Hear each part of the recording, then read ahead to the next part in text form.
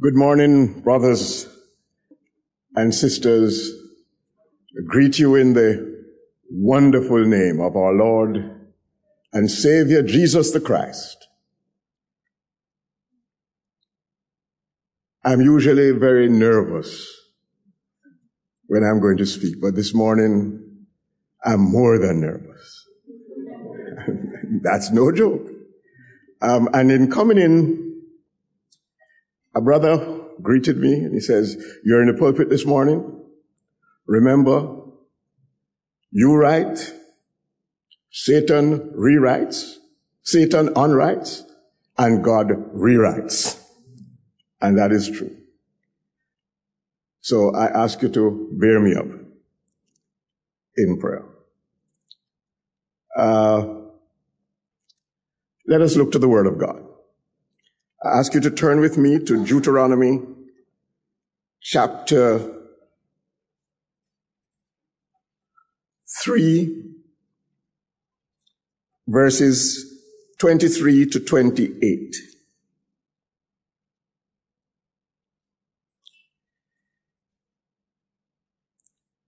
At that time I pleaded with the Lord, "O sovereign Lord, you have begun to show your servant your greatness and your strong hand. For what God is there in heaven or earth who can do the deeds and mighty works you do? Let me go over and see the good land beyond the Jordan, that fine hill country and Lebanon." But because of you, God was angry with me and would not listen to me. "That is enough," the Lord said. "Do not speak to me anymore about this matter. Go up to Pisgah and look west and north and south and east. Look at the land with your own eyes, since you are not going to cross the Jordan. But commission Joshua and encourage and strengthen him, for he will lead this people across and cause them to inherit the land that you see." I want you to turn with me to Matthew's Gospel, chapter 26, reading from verse 36 to 46.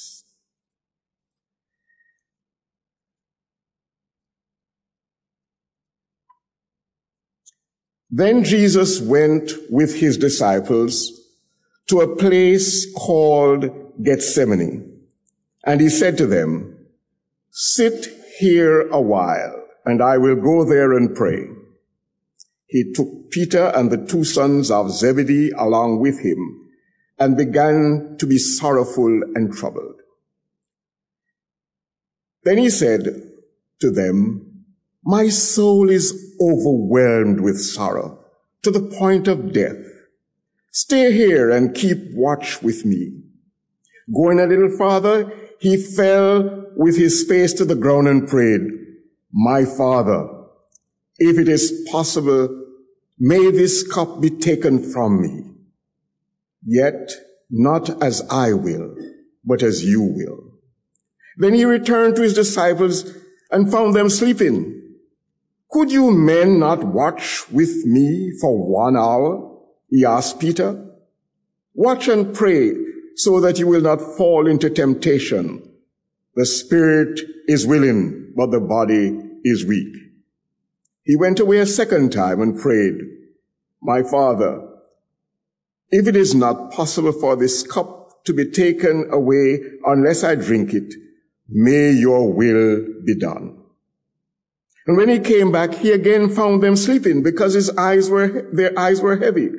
So he left them and went away once more and prayed a third time, saying the same thing. Then he returned to his disciples and said to them, "Are you still sleeping and resting? Look, the hour is near. The Son of Man is betrayed into the hands of sinners. Rise, let us go. Here comes the betrayer.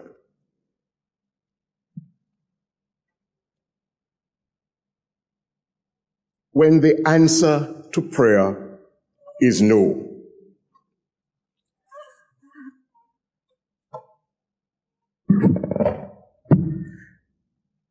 we are exhorted to pray, and we believe that God answers prayer, but sometimes the answer is no.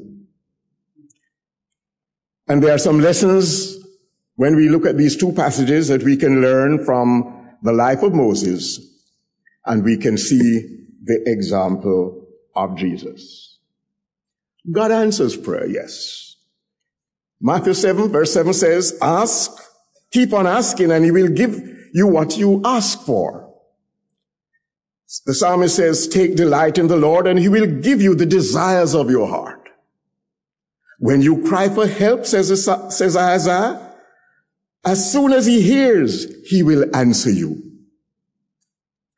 Last Sunday night, I had to go to Jamaica very urgently. And there is a report that I must turn in on the 31st of March. And some malware got into my computer some time ago, and it destroyed practically all the files. I paid a lot of money to the best specialists to see if they could recover what is on the hard drive, since it is not all deleted. And they said they have never seen anything like it, because it's not that the files are deleted. They have just been mangled and scattered all around. It would take years to reassemble them. And the only thing I can do is to I always keep some paper backup. And so I have 2 paper files that I have, but I put them away so carefully that I have hid them from myself. And for the last 8 months, I have been systematically looking through my study to find these files. And last Sunday night at about 11:30, because I'd been so busy the week, I had no time to continue the search. I went into the study, looked at the last place I thought they weren't there. And I said, Lord, you know the importance of this matter. You know that I have not had the time to look at it because I've been looking about other people's business. Help me. In 5 minutes, I found the first file. In about 10 minutes, I found the other one. When I found it, I just lifted it up to the Lord and said, thank you, Lord. Because they could know no other explanation than the words of Isaiah. When you call, as soon as he hears you, he will answer. And so, God answers prayer. But sometimes the answer is no. And let us look at 2 outstanding instances when God's answer to prayer was no. And there is no more outstanding figure in the Old Testament, no greater prophet than Moses. And God said no to Moses. And there is no figure greater in the Bible and in the world than our Lord Jesus Christ, his only begotten Son, in whom he said, I am well pleased. And God the Father said to God the Son, no. If he could say that to Moses, and he could say that to Jesus, sometimes the answer is no. Let us look at Moses and the context. At Kadesh in the desert of Zin, the Israelites quarreled with Moses and Aaron because there was no water. Let me tell you something. There's one thing true about the people of God. They grumble and quarrel, especially against the leadership at some time or the other. This was not the first time. There were many instances. If you go back and read Exodus, Numbers, Leviticus, you will find the examples of the grumbling and quarreling and the accusations. And Moses and Aaron went into the tent of meeting and they fell down and prayed, because that's the only answer that there is when the people grumble. and say all manner of things that are not true and attribute it to the worst motive that you could think possible. And God answered, and he instructed Moses to take Aaron's staff, gather the assembly and the community, and speak to the rock, and water would come forth. But Moses instead went out, took Aaron's staff, and struck the rock twice. And God declared that neither Aaron or Moses would enter the promised land. Let us continue with that context. Aaron the priest accepted God's judgment. He did not ask God to enter the promised land. See, Aaron was a priest. Let me make a little difference between the priest and the prophet. The priest is spectacular in his raiment. He's comfortable in the sanctuary. He's faithful in his observances of the rituals and the ordinances and the feasts and the festivals. And he lives with the people. Comfortable, secure. The prophet is different. The prophet is a man of vision. He articulates the vision of God to the people. He articulates the way of God and wants to keep them in the narrow. And the word is, he barks at the people when they deviate from the way. So it wasn't all right with Moses that God said, you will not enter the promised land. He had embraced God's vision to lead the people out of Egypt. He accepted God's verdict that because of their disobedience, they would wander for 40 years, and he had carried them through those 40 years. He knew that they were rebellious and stiff-necked, and he accepted that. But now he was on the verge of entering the promised land, and it was not okay with him for him not to go there. So, in the passage read in Deuteronomy 23 to 28, you see Moses going to God and say, listen, Lord, I want to enter the promised land. This is one of the deep desires and goals of his life. Moses had never asked God for anything for himself. Go through and read the books of Exodus, Leviticus, Numbers, and Deuteronomy. You will see Moses pleading with God on behalf of the people. God said, I'm going to wipe out these people and I'll make your people in there. Moses says, no, God, it's your people. No, not me. It's your people. What would people think if you wipe them out? He had never asked God for anything. And I think he expected, because he had never asked him for anything, because he deeply wanted to go there, God would say yes. But God said no. In fact, he blamed the people. He says, listen, it's because of you that God was angry with me. So he didn't like it. No. Why would God's answer be no? I am not claiming to know all the reasons. So I'm going to put them as possible reasons. One is clear from what we read. Punishment. Administered with mercy.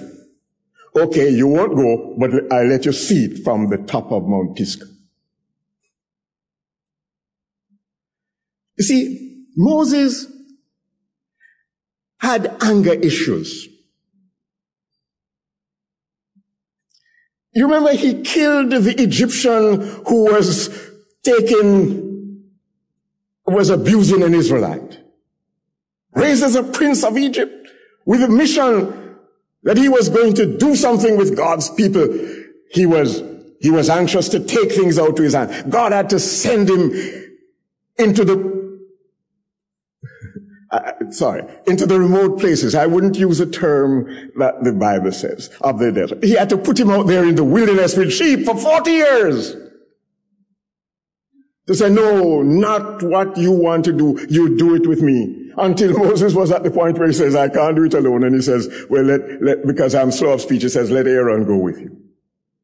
When Moses came down from Mount Sinai with the commandments, the 2 tablets of stone, and he saw the golden calf, Moses smashed them in righteous indignation of what the people had done. With that same anger, he struck the rock. Probably that anger didn't fit him for leadership in the promised land. His personality was not that.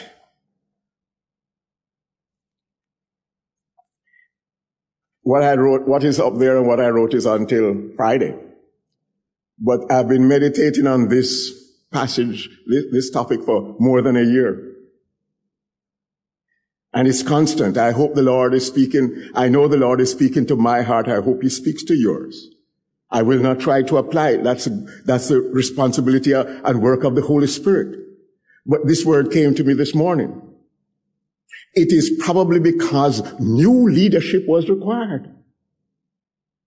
Moses had led a generation.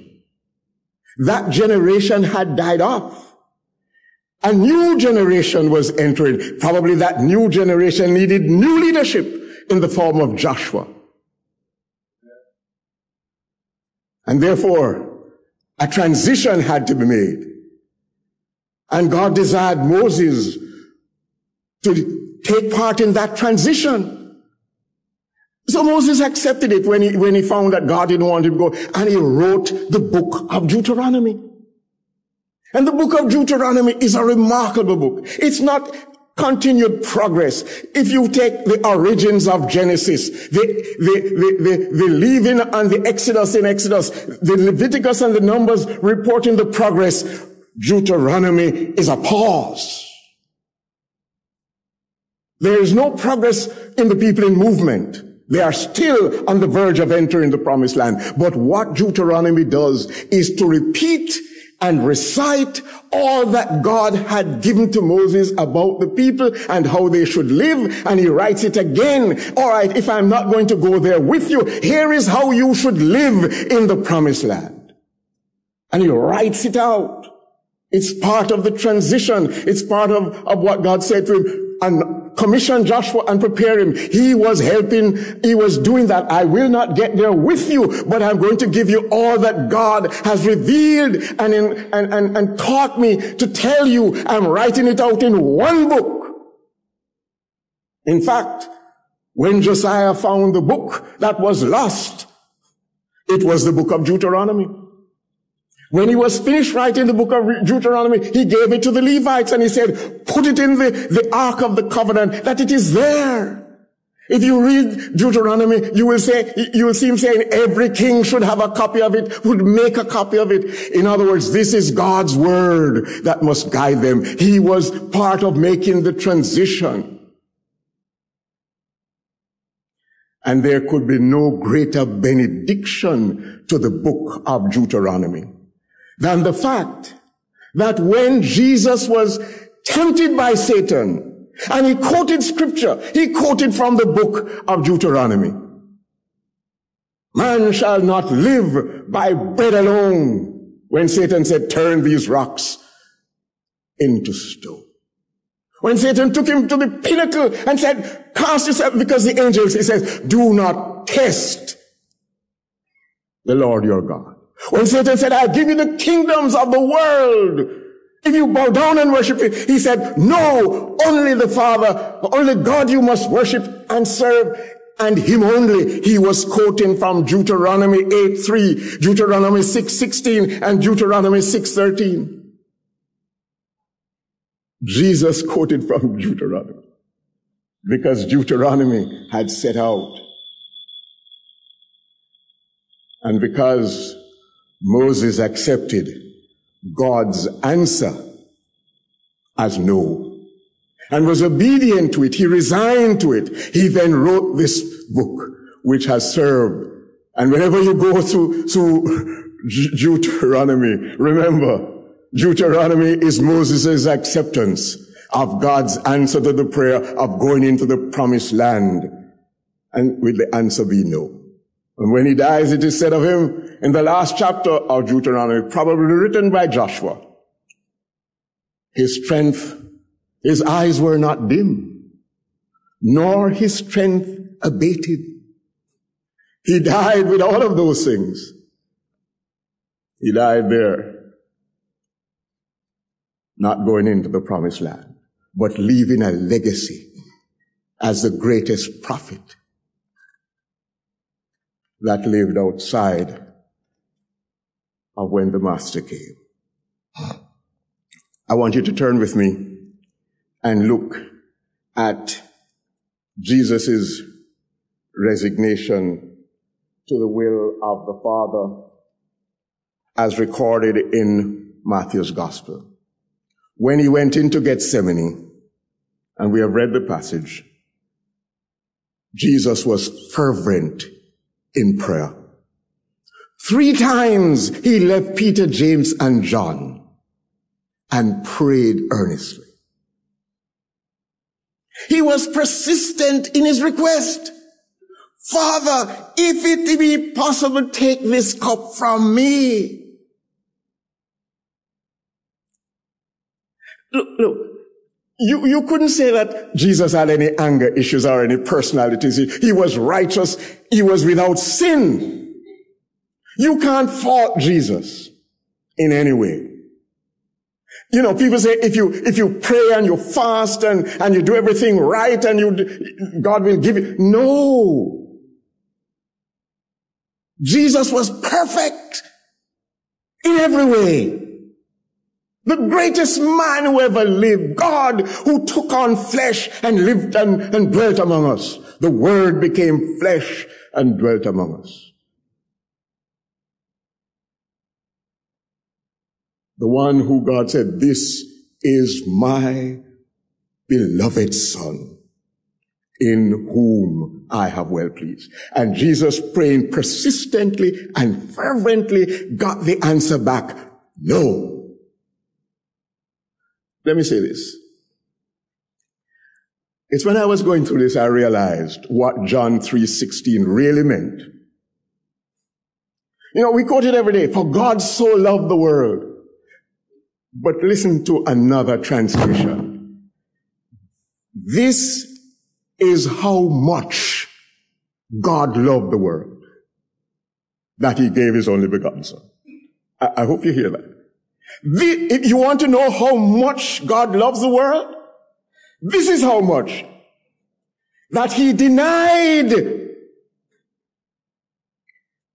the wishes and requests of his only begotten Son. That is how much. So let me tell you something.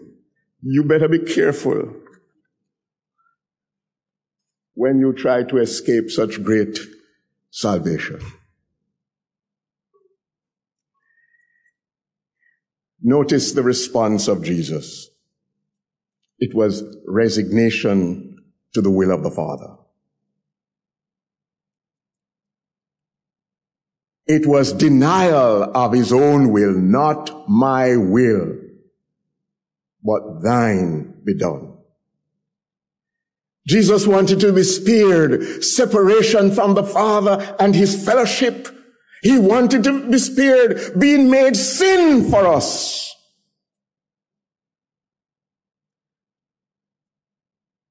And God said, no, you have to do it. And he put aside his will. He denied himself. And he acknowledged the supremacy and paramountcy and supremacy of the will of the Father. Let us understand everything. Many times when we are living this life, we think it's all about us. In everything we want, it's God to give us. I don't know if you use this term here, but in Jamaica, we treat God as a books. In other words, somebody we just go to and ask for everything and he just gives us like an indulgent parent, a sugar daddy. God is not that. God is supreme. And it is his will and purpose that is supreme. And it is when we live our lives with the supremacy of God's will and purpose that we find ours. Because God's will is above all. When it was clear to Jesus that the answer was no, in verse 46 he says, "Rise, let us go." My betrayer is at hand. Look, he got up and said, "Okay, God, if that is your will, this is what I am going to do." The matter is settled. Let us go and do what God requires. There was no grumbling, no self-pity, no resistance, no resentment.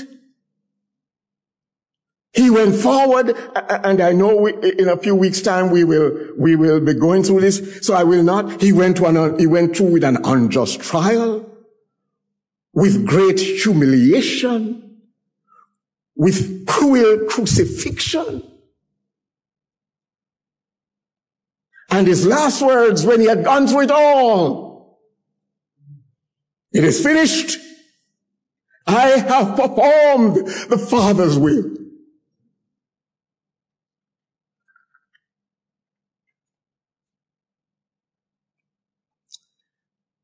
When the answer to prayer is no, here is the example of Jesus.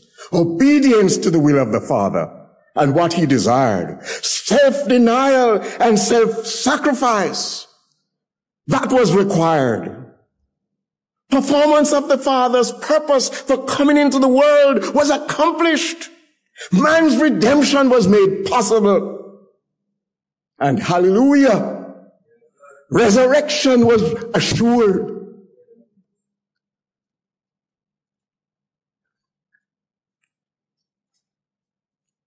Pardon me if I'm a little emotional.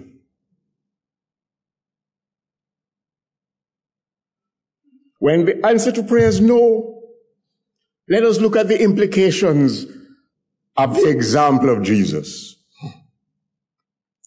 For those who have not accepted Jesus Christ as Savior and Lord, let me say this to you. How can you escape if you neglect so great salvation?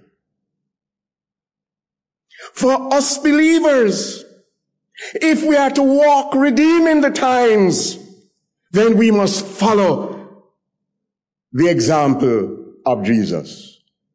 Not my will, but thy will be done. And let me tell you, whether you are a believer or unbeliever, there is a day coming when at the name of Jesus, every knee shall bow and every tongue confess that Jesus Christ is Lord, to the glory of God the Father. Hallelujah and amen.